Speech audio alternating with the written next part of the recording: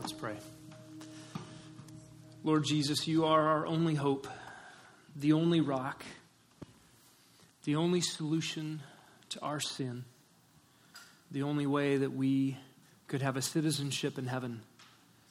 We thank you for your death in our place. We come now to your word and ask that you would be revealed in it, that your Holy Spirit's penning of these words would have impact on our own lives. May we think your thoughts after you.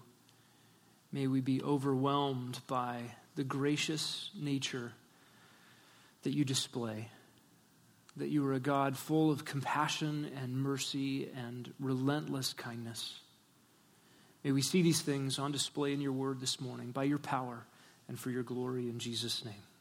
Amen. You may be seated. I'd invite you to turn in your Bibles once again to Romans chapter 10. We'll be, Lord willing, finishing Romans 10 this morning.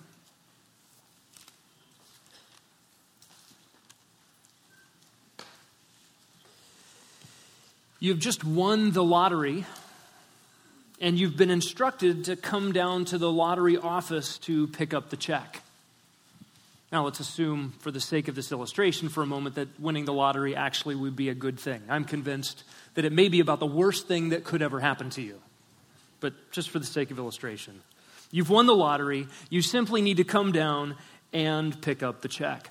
Would you disobey that good news?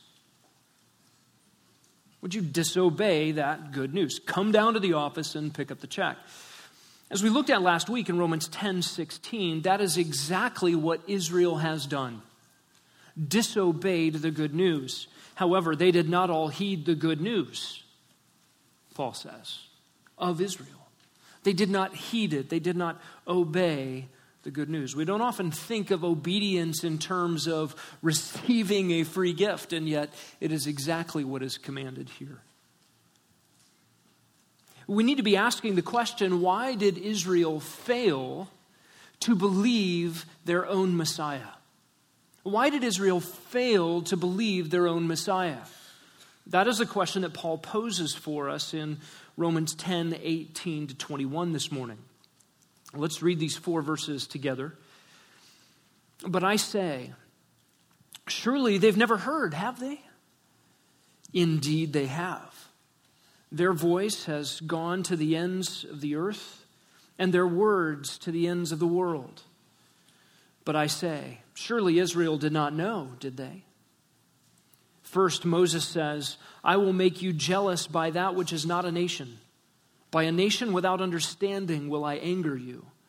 And Isaiah is very bold and says, I was found by those who did not seek me. I became manifest to those who did not ask for me. But as for Israel, he says, all the day long I have stretched out my hands to a disobedient and obstinate people.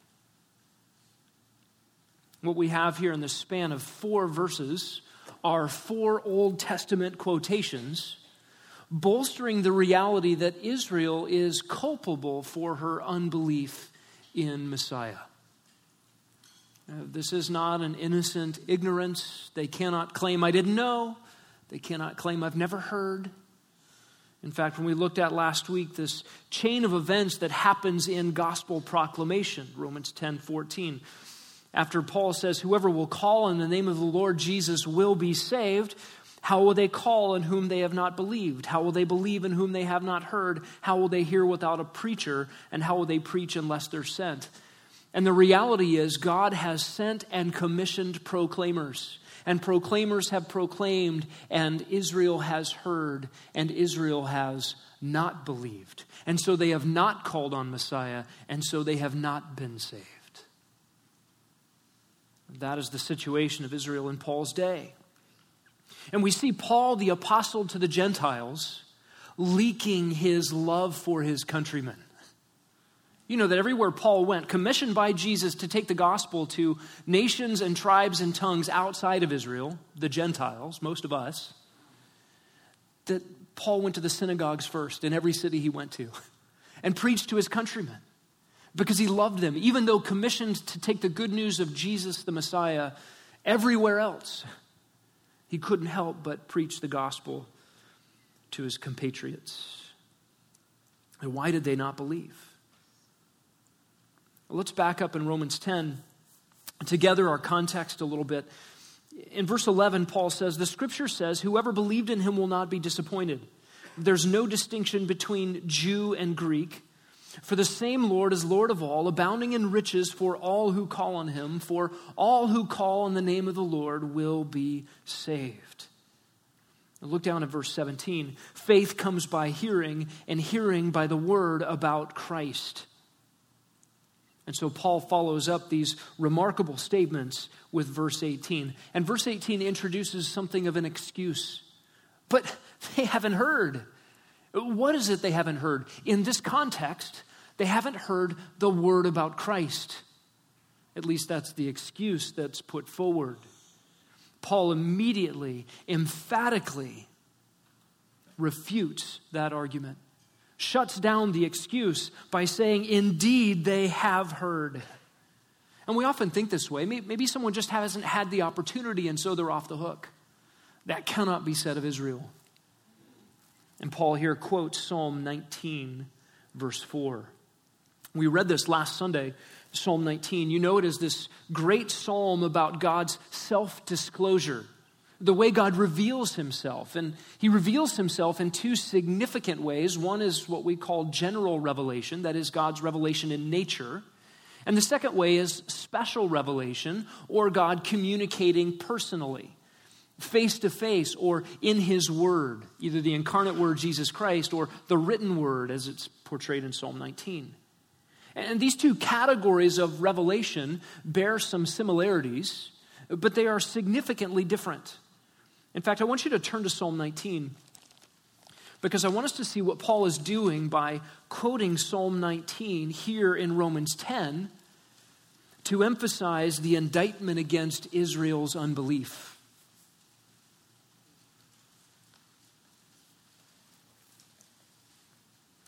Paul quotes Psalm 19:4. And in the Greek text and then in Romans 10, he quotes it this way. Their clear sound has gone out into all the earth, and their words to the ends of the inhabited world. Psalm 19 is broken down into three sections. It's a remarkable song written by David, and the subject is the revelation of God. First, general revelation, then natural revelation. Then special revelation. Verses 1 to 6, the heavens are literally screaming out the glory of God. That is the vast universe around us and the intricate details of the microcosms at our feet. They all shout out the beauty and the glory and the transcendent wisdom of God. And this witness to God's creative power, to his genius, are evident to every human who has ever walked the earth at all times. This is a message that is always going forth. It is a message that is always heard. It is always seen. That is the message of the first 6 verses of Psalm 19. Verses 7 to 9 pick up special revelation or the written word of God. And there you get these descriptions.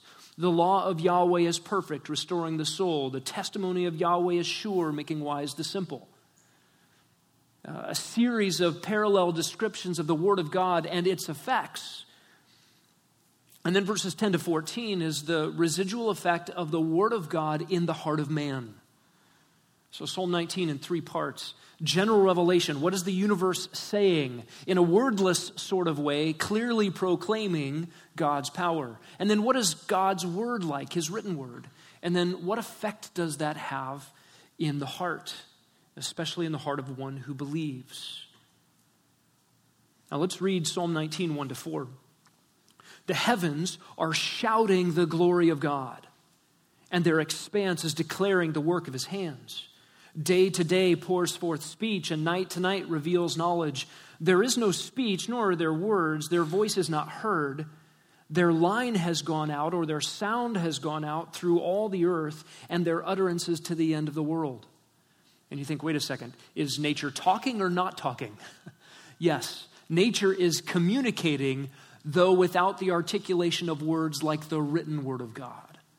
But there is no doubt a clear message. Every human knows that God exists.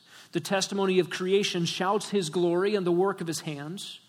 And what does the world do with this general revelation of God in nature? What do unbelievers do with this? Well, Paul tells us in Romans 1:18, they suppress that truth in unrighteousness.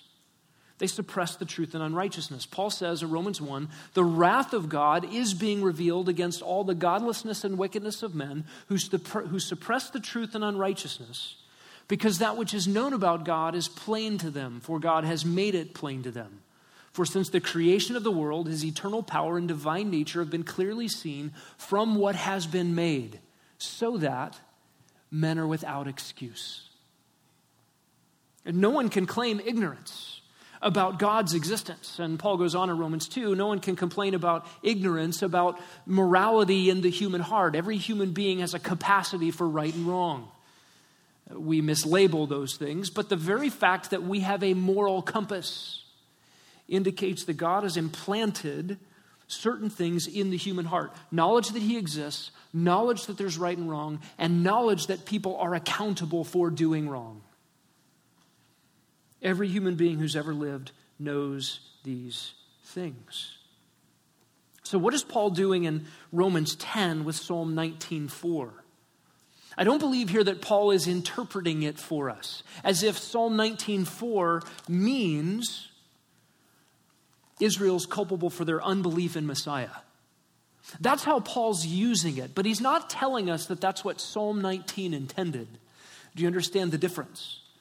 Paul is using an analogy from Psalm 19, its universality and the culpability of disbelieving it, to describe the relationship that Israel has to special revelation, and specifically God's word about Christ.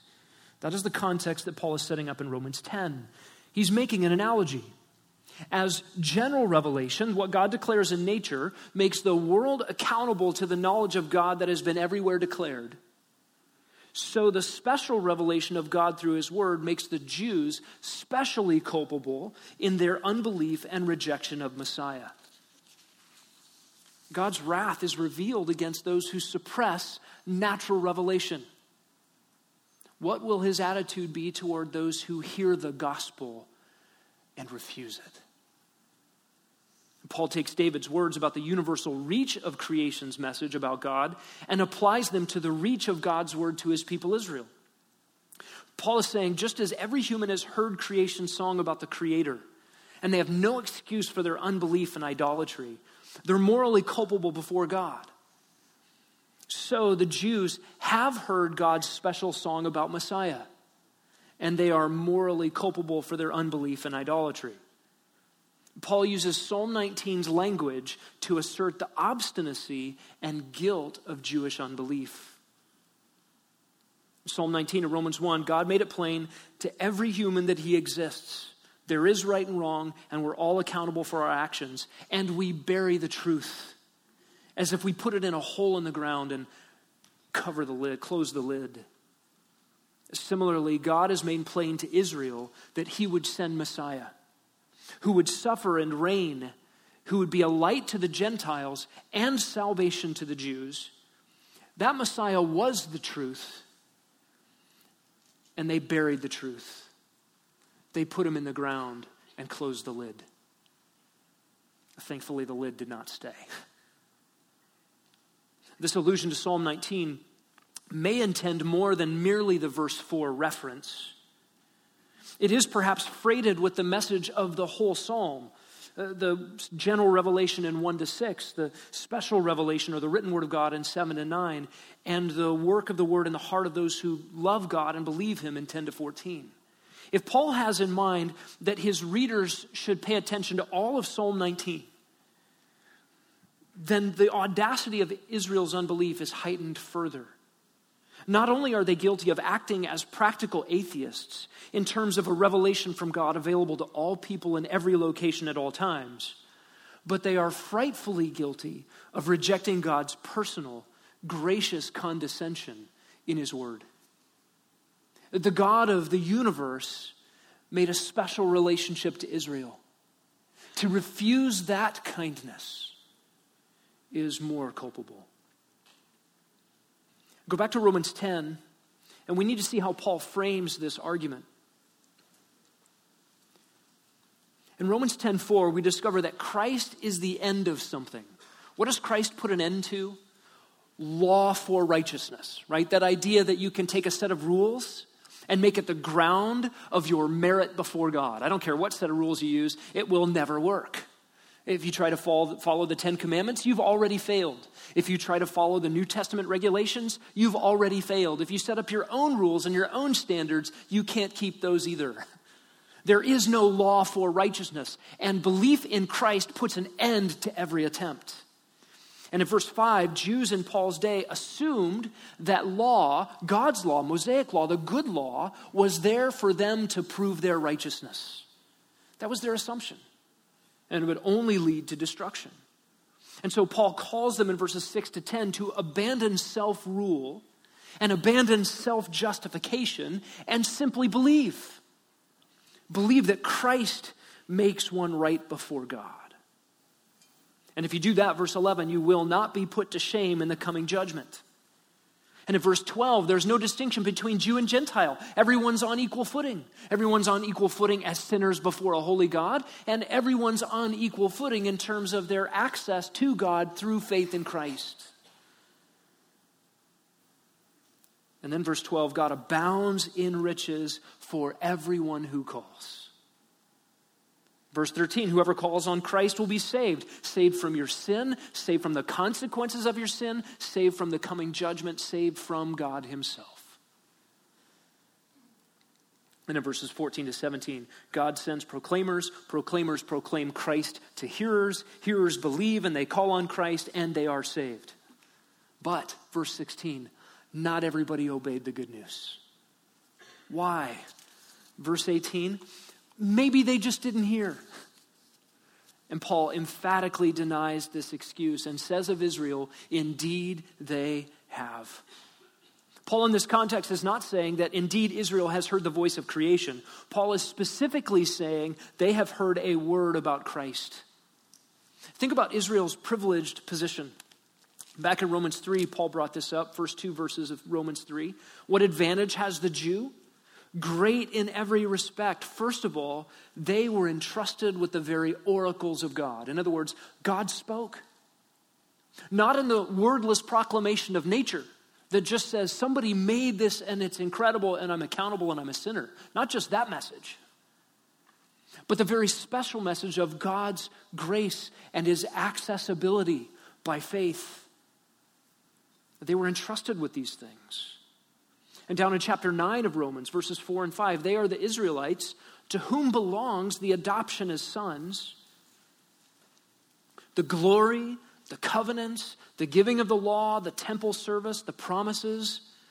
To Israel are the fathers, and from Israel is the Messiah, the Christ, according to the flesh, the Christ who is over all, the Christ who is God, blessed forever. What privileges Israel had. What did Israel have before them from their very inception? What were they able to read and access and rehearse? What was read in the synagogues week after week after week? In every place there was a population of Jews. Genesis 1 and 2, that Yahweh, the God of Israel, is the one who created the heavens and the earth. That he is the only God and he reigns over everything. And he made himself their God. They knew in Genesis 3:15 that a Messiah was promised. That somebody from the line of Eve would crush the head of the snake and reverse the curse. They knew from Genesis 6 to 9 that God hated sin and he was willing to destroy a mass of humanity in order to judge. They learn in Genesis 11 that God dispersed the nations for their disobedience and high-handed idolatry and rebellion. And they learn in Genesis 12 that God is gracious to idolaters who will believe. We learn that in the story of Abraham. Abraham, from the land of the Chaldeans, Babylonian idolatry, the seedbed of the Tower of Babel and the future Babylonian rebellion. That's where God calls Abram from. And Abraham was justified on the basis of faith. That is, God declared him righteous. He wasn't righteous. He was an idolater who didn't love God, didn't even know God, wasn't seeking for God, and God called him to himself, made him his own, and declared him righteous through faith. Abraham believed God, and it was credited to him as righteousness. Israel had all of this, and Israel had Isaiah 53. We looked at that last week. From Genesis to Malachi, Israel heard. Indeed, they have heard. The Old Testament witness to their own sin and their need of Messiah. The Old Testament witness to Messiah's work. The Jews in Paul's day, think about this, witnessed Messiah's appearance in time, space, and history. They saw him firsthand, and they buried him. They also rejected the messengers of Messiah. Paul and the apostles were considered the dregs, the offscouring, the scum of the earth. They were beaten, harassed, imprisoned, murdered. Listen, Jesus said it would be more tolerable for Tyre and Sidon or for Sodom and Gomorrah than for Israel in the days of Messiah's visitation. They rejected their own Messiah. Think again about Paul's analogy from Psalm 19:4. Creation's voice has universal audience. And for Israel, a word about Christ had a universal audience. Wherever in the world there was a population of Jews, the Old Testament scriptures were present, the Old Testament scriptures were read, and by the time Romans, this letter was written, there was not a population of Jews in the inhabited world who had not heard the message of Messiah from the apostles and the followers of Jesus. The gospel had spread quickly through the Mediterranean world and had been preached to Israel. Well, maybe they just didn't understand. Now, Paul takes up this second excuse in verse 19. But I say, surely did not know, did they? By know here, Paul means a knowledge with understanding. Can it really be that Israel, the recipient of God's numerous and detailed prophecies about his plans and purposes, does not know, doesn't understand? Is that really possible? And Paul emphatically denies this excuse. And he spends the next 3 verses dismantling it with Old Testament texts. Paul wants to be clear about the kinds of things that Israel clearly understood from their own scriptures. This is going to help us realize that Israel's problem was not that they didn't hear. Their problem was not that they didn't understand, but that they willfully rejected what they heard and understood. They willfully rejected good news. Now, what understanding does Paul want to highlight here from the Old Testament? This is A, B, and C in your outline, sort of subpoints. First of all, letter A, they understood God's employment of Gentiles to provoke them. What is the first thing Paul wants to highlight that Israel actually did understand? That God would use Gentiles to provoke them. And Paul quotes Deuteronomy 32:21. He introduces it this way. First, Moses says. And by saying first, he means that Moses is the first in a long line of messengers whose message was rejected in unbelief by the nation of Israel. So you need to turn to Deuteronomy 32. Again, you feel from this apostle, whose job it was, commissioned by Jesus, to preach the gospel to Gentiles. You feel his love for his country, for his nation. He keeps quoting the Old Testament scriptures. Again, 4 times in the span of 4 verses here at the end of Romans 10. And this time from Deuteronomy 32. This is a quote from the Song of Moses. This is Moses' sort of last words to Israel. He's just been told in Deuteronomy 31, verse 16, that he's going to die. Moses doesn't get to enter the promised land with the people. He, wandered around for 40 years in the wilderness because of Israel's disobedience, and because of his own sin against God, he doesn't get to enter into the promised land. So he's about to die. And then look down at verse 19 of 31. Moses says to the people, therefore, write this song for yourselves and teach it to the sons of Israel. Put it on their lips so that this song may be a witness for me against the sons of Israel. For when I bring them into the land flowing with milk and honey, which I swore to their fathers, and they have eaten and are satisfied and become prosperous, then they will turn to other gods and serve them and spurn me and break my covenant. What song is Moses writing? This is the song of God's message to Israel about what will happen, what Israel will do. Then it shall come about, verse 21, when many evils and troubles have come upon them, that this song will testify before them as a witness. It shall not be forgotten from the lips of their descendants. By the way, this song gets quoted in the New Testament over and over again.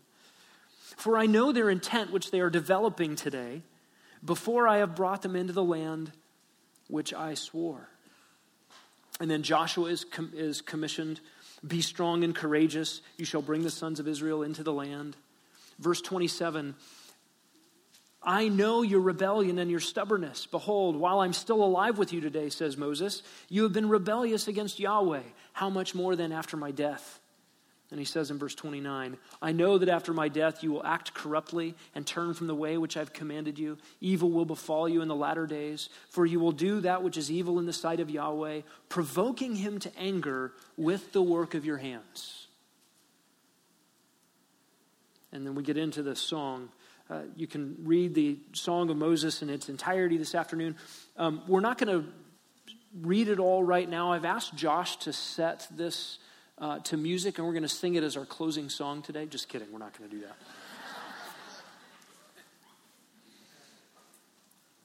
But I want to highlight just a couple of things. Let's look at the first 6 verses. Give ear, O heavens, and let me speak. And let the earth hear the words of my mouth.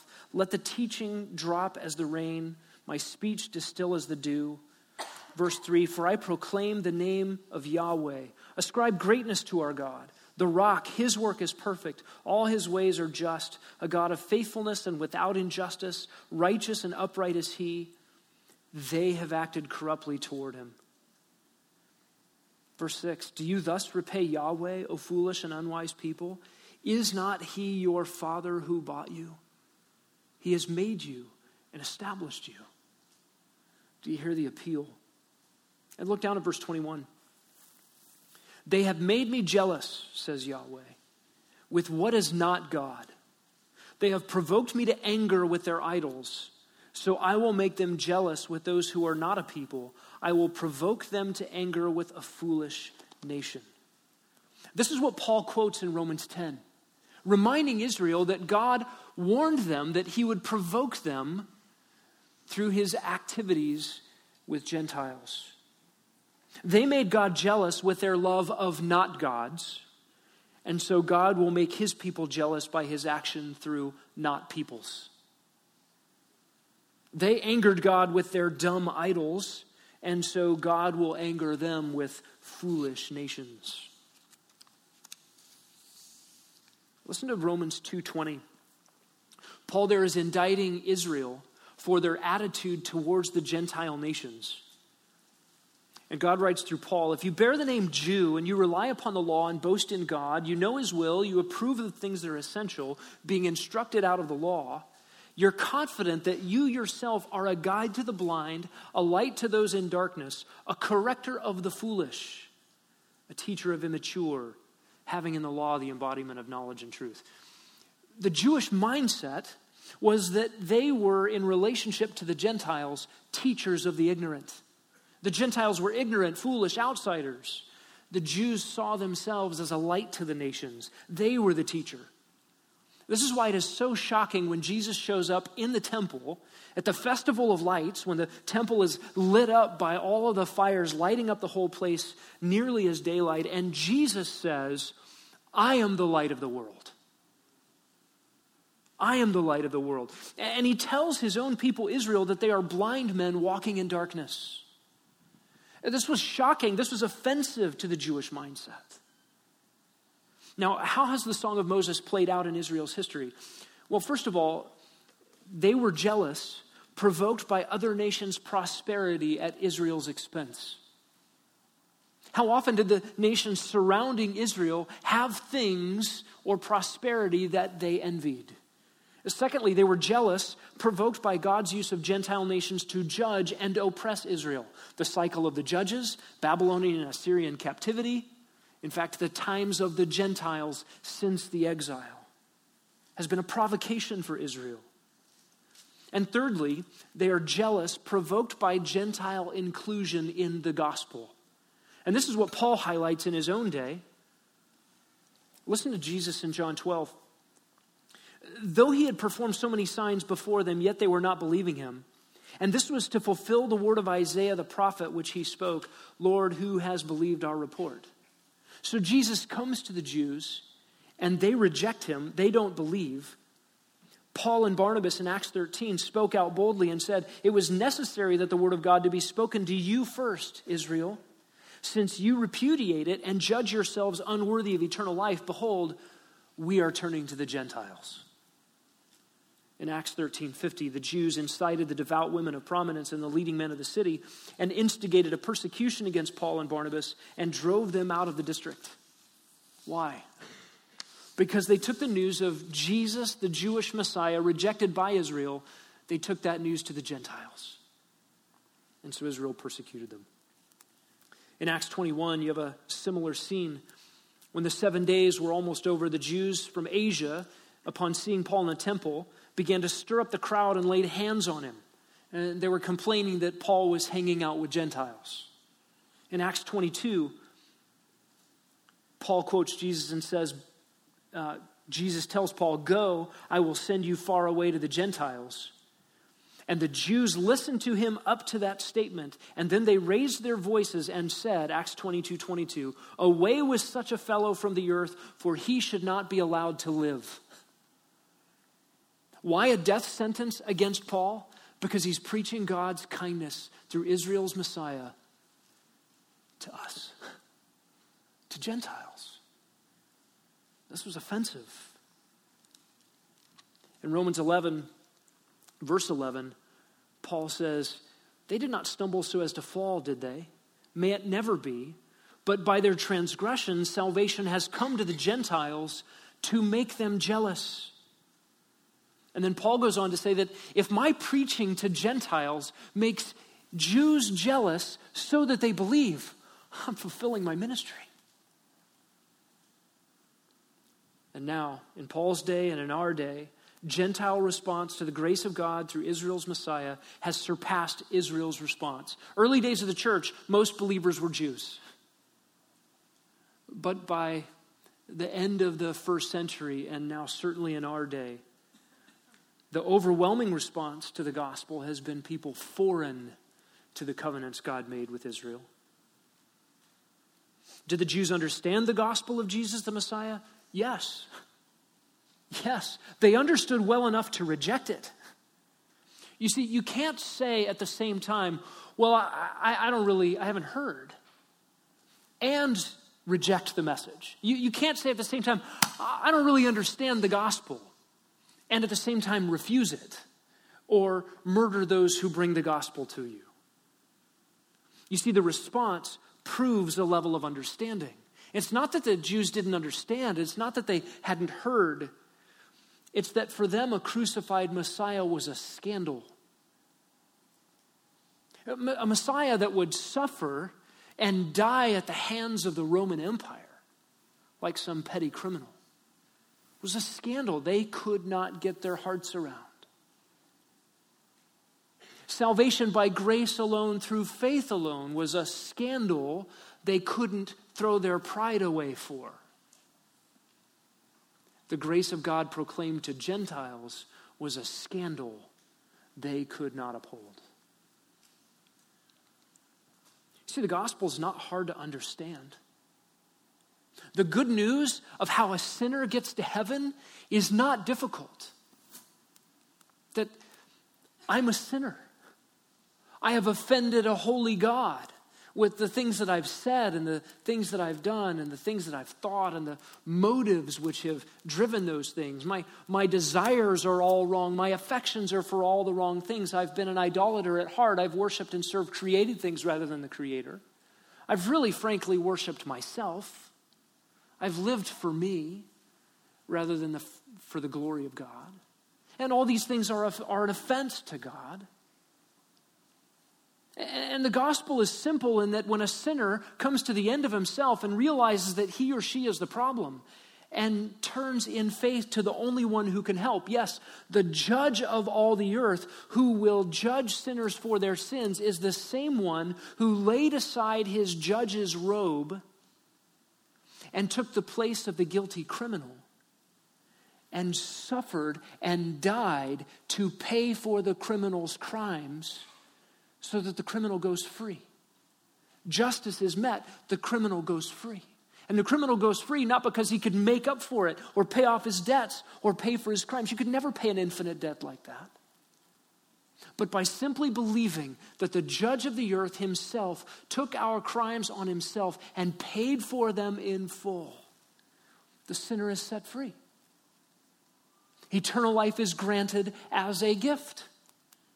Any attempt at religion, any attempt at rule keeping, any attempt at meriting this destroys the whole thing. All of that's condemnable. To be saved, to go to heaven, you must simply believe. And that belief looks like surrender to God in faith. It's not a difficult message to understand. But it is hard to accept. It is hard to accept that I really am the problem, that I'm on a level playing field morally with all the scum of the earth that I could think of that are worse than me. No, that's me. That's hard to accept. It's hard to accept that all my good deeds aren't enough to make God smile at me. That's hard to accept. It's hard to admit that I need a Savior that could only come about by God himself taking on flesh and going to a cross and paying for my sins. It's hard to accept that. Hard to admit that. It's hard to surrender my life to someone else's control so that I don't get to be God anymore. And it's hard to obey. Remember Romans 10:16, they did not all obey the gospel. Tom Pennington has pointed out the gospel is a message to be believed, an invitation to be accepted, and as Paul says here in Romans 10, a command to be obeyed. And it's not a difficult message to hear. It's not a difficult message to understand. It's just hard to believe. Impossible, really, in terms of our own resources, in terms of what I bring to the table. But Israel's failure to believe the gospel was not a matter of not hearing, nor of not understanding, but of willful rejection. They heard, they understood, and they refused the good news.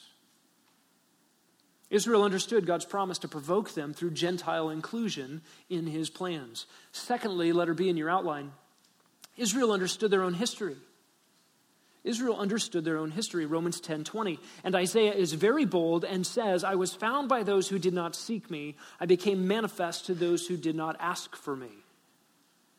Now, this is a quote of Isaiah 65:1, which says it this way, I permitted myself, says God, I permitted myself to be sought by those who didn't ask. I permitted myself to be found by those who didn't seek. I said, here I am, to a nation that did not call on my name.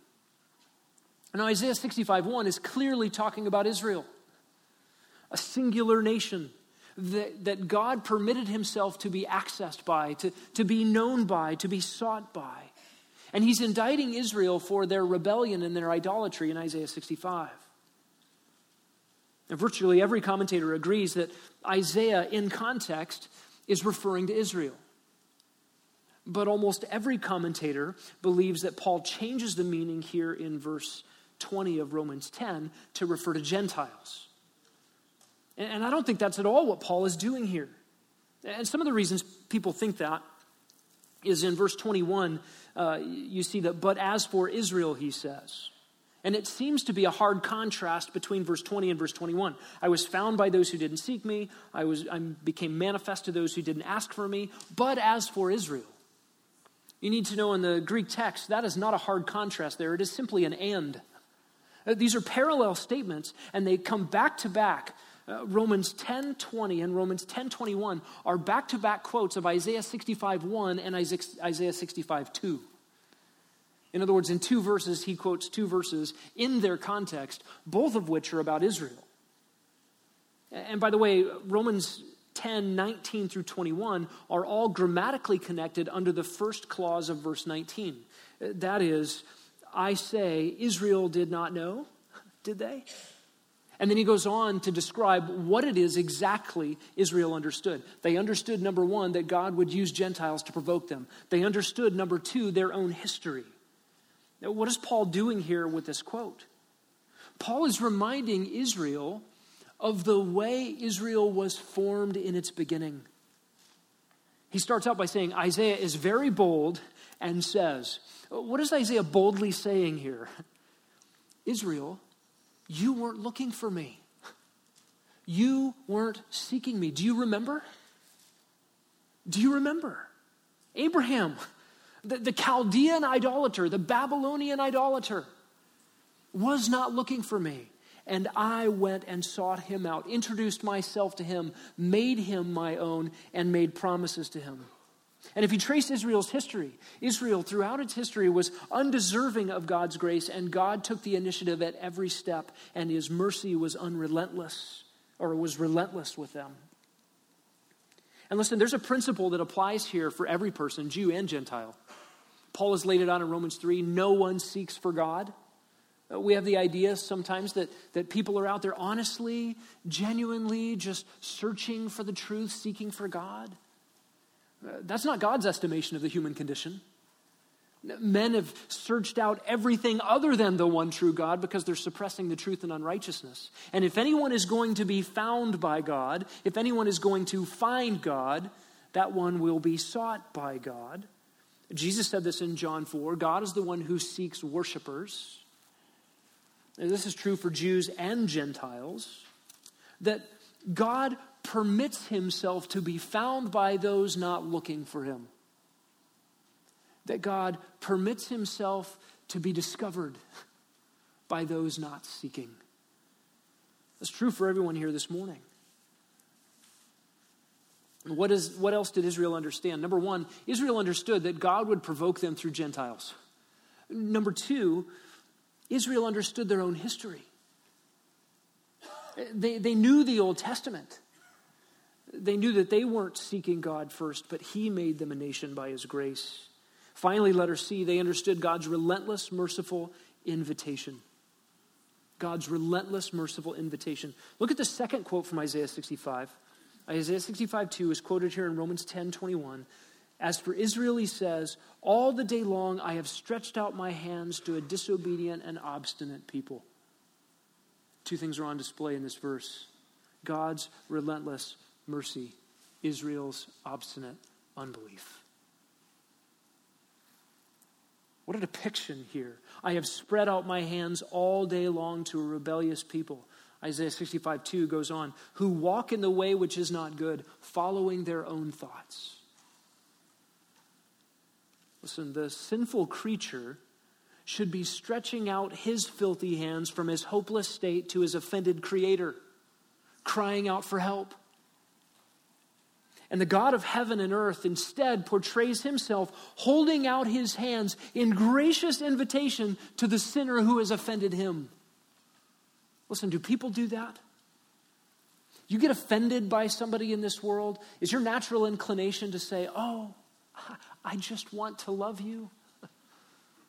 I just want to welcome you into my life and have you associate yourself with me, and I'm going to associate myself with you.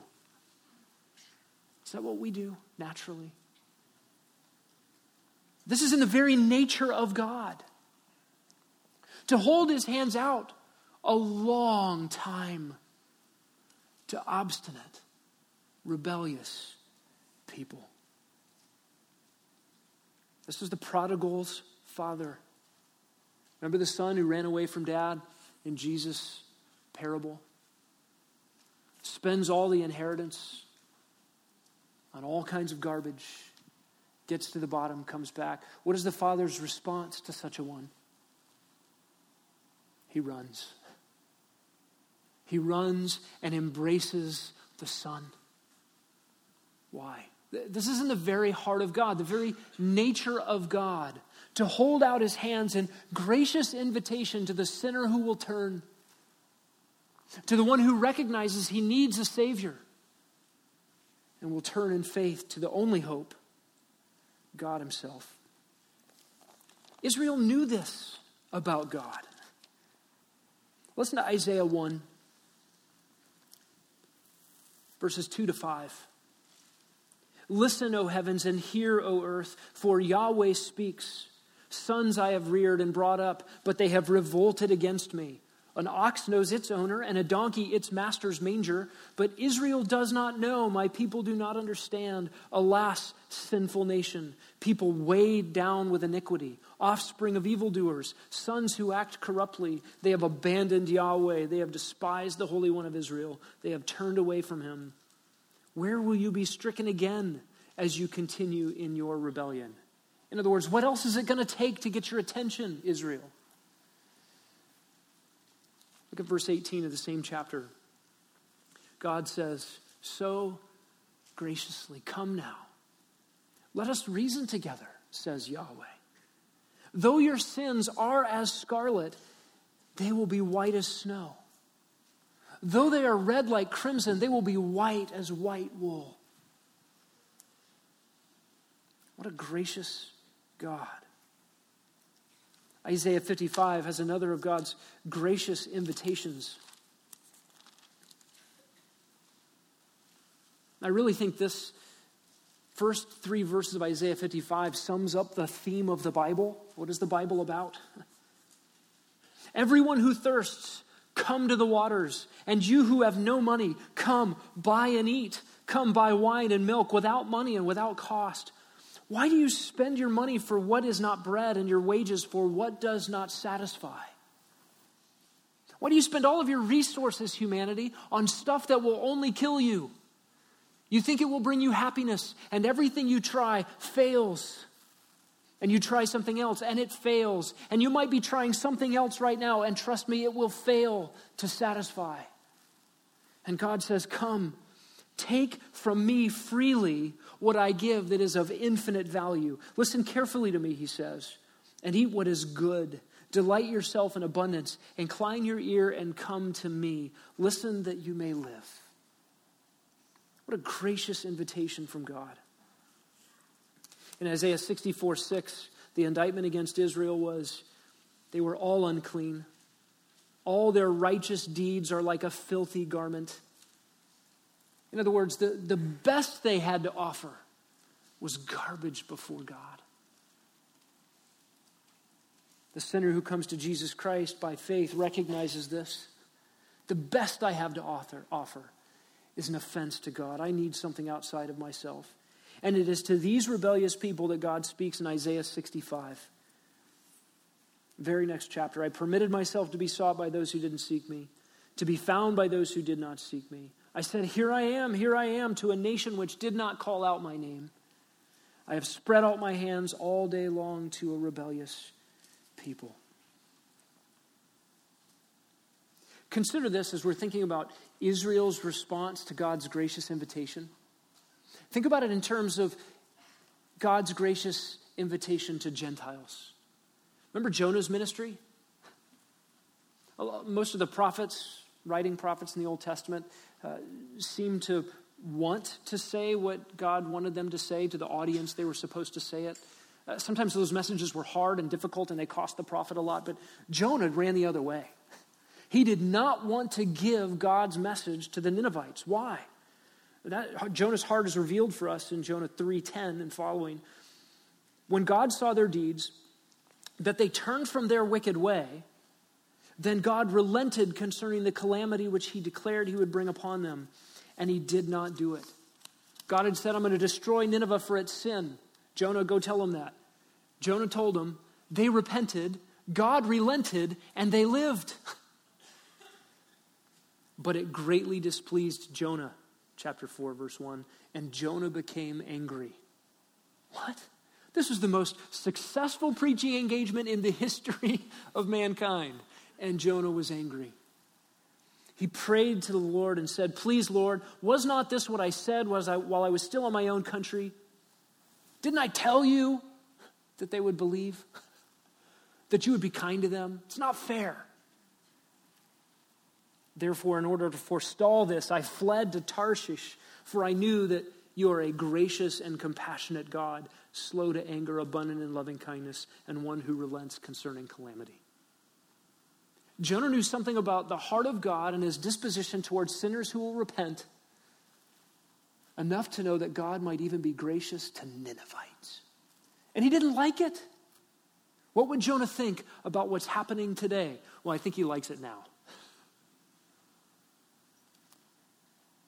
Israel's failure to believe Messiah is not a failure to hear, not a failure to understand God and his ways, but it is an obstinate refusal to believe and obey. Let's turn the corner just a little bit. You've been off the hook this morning thinking about Israel. Let's just think about us for a little bit. You cannot claim to have not heard.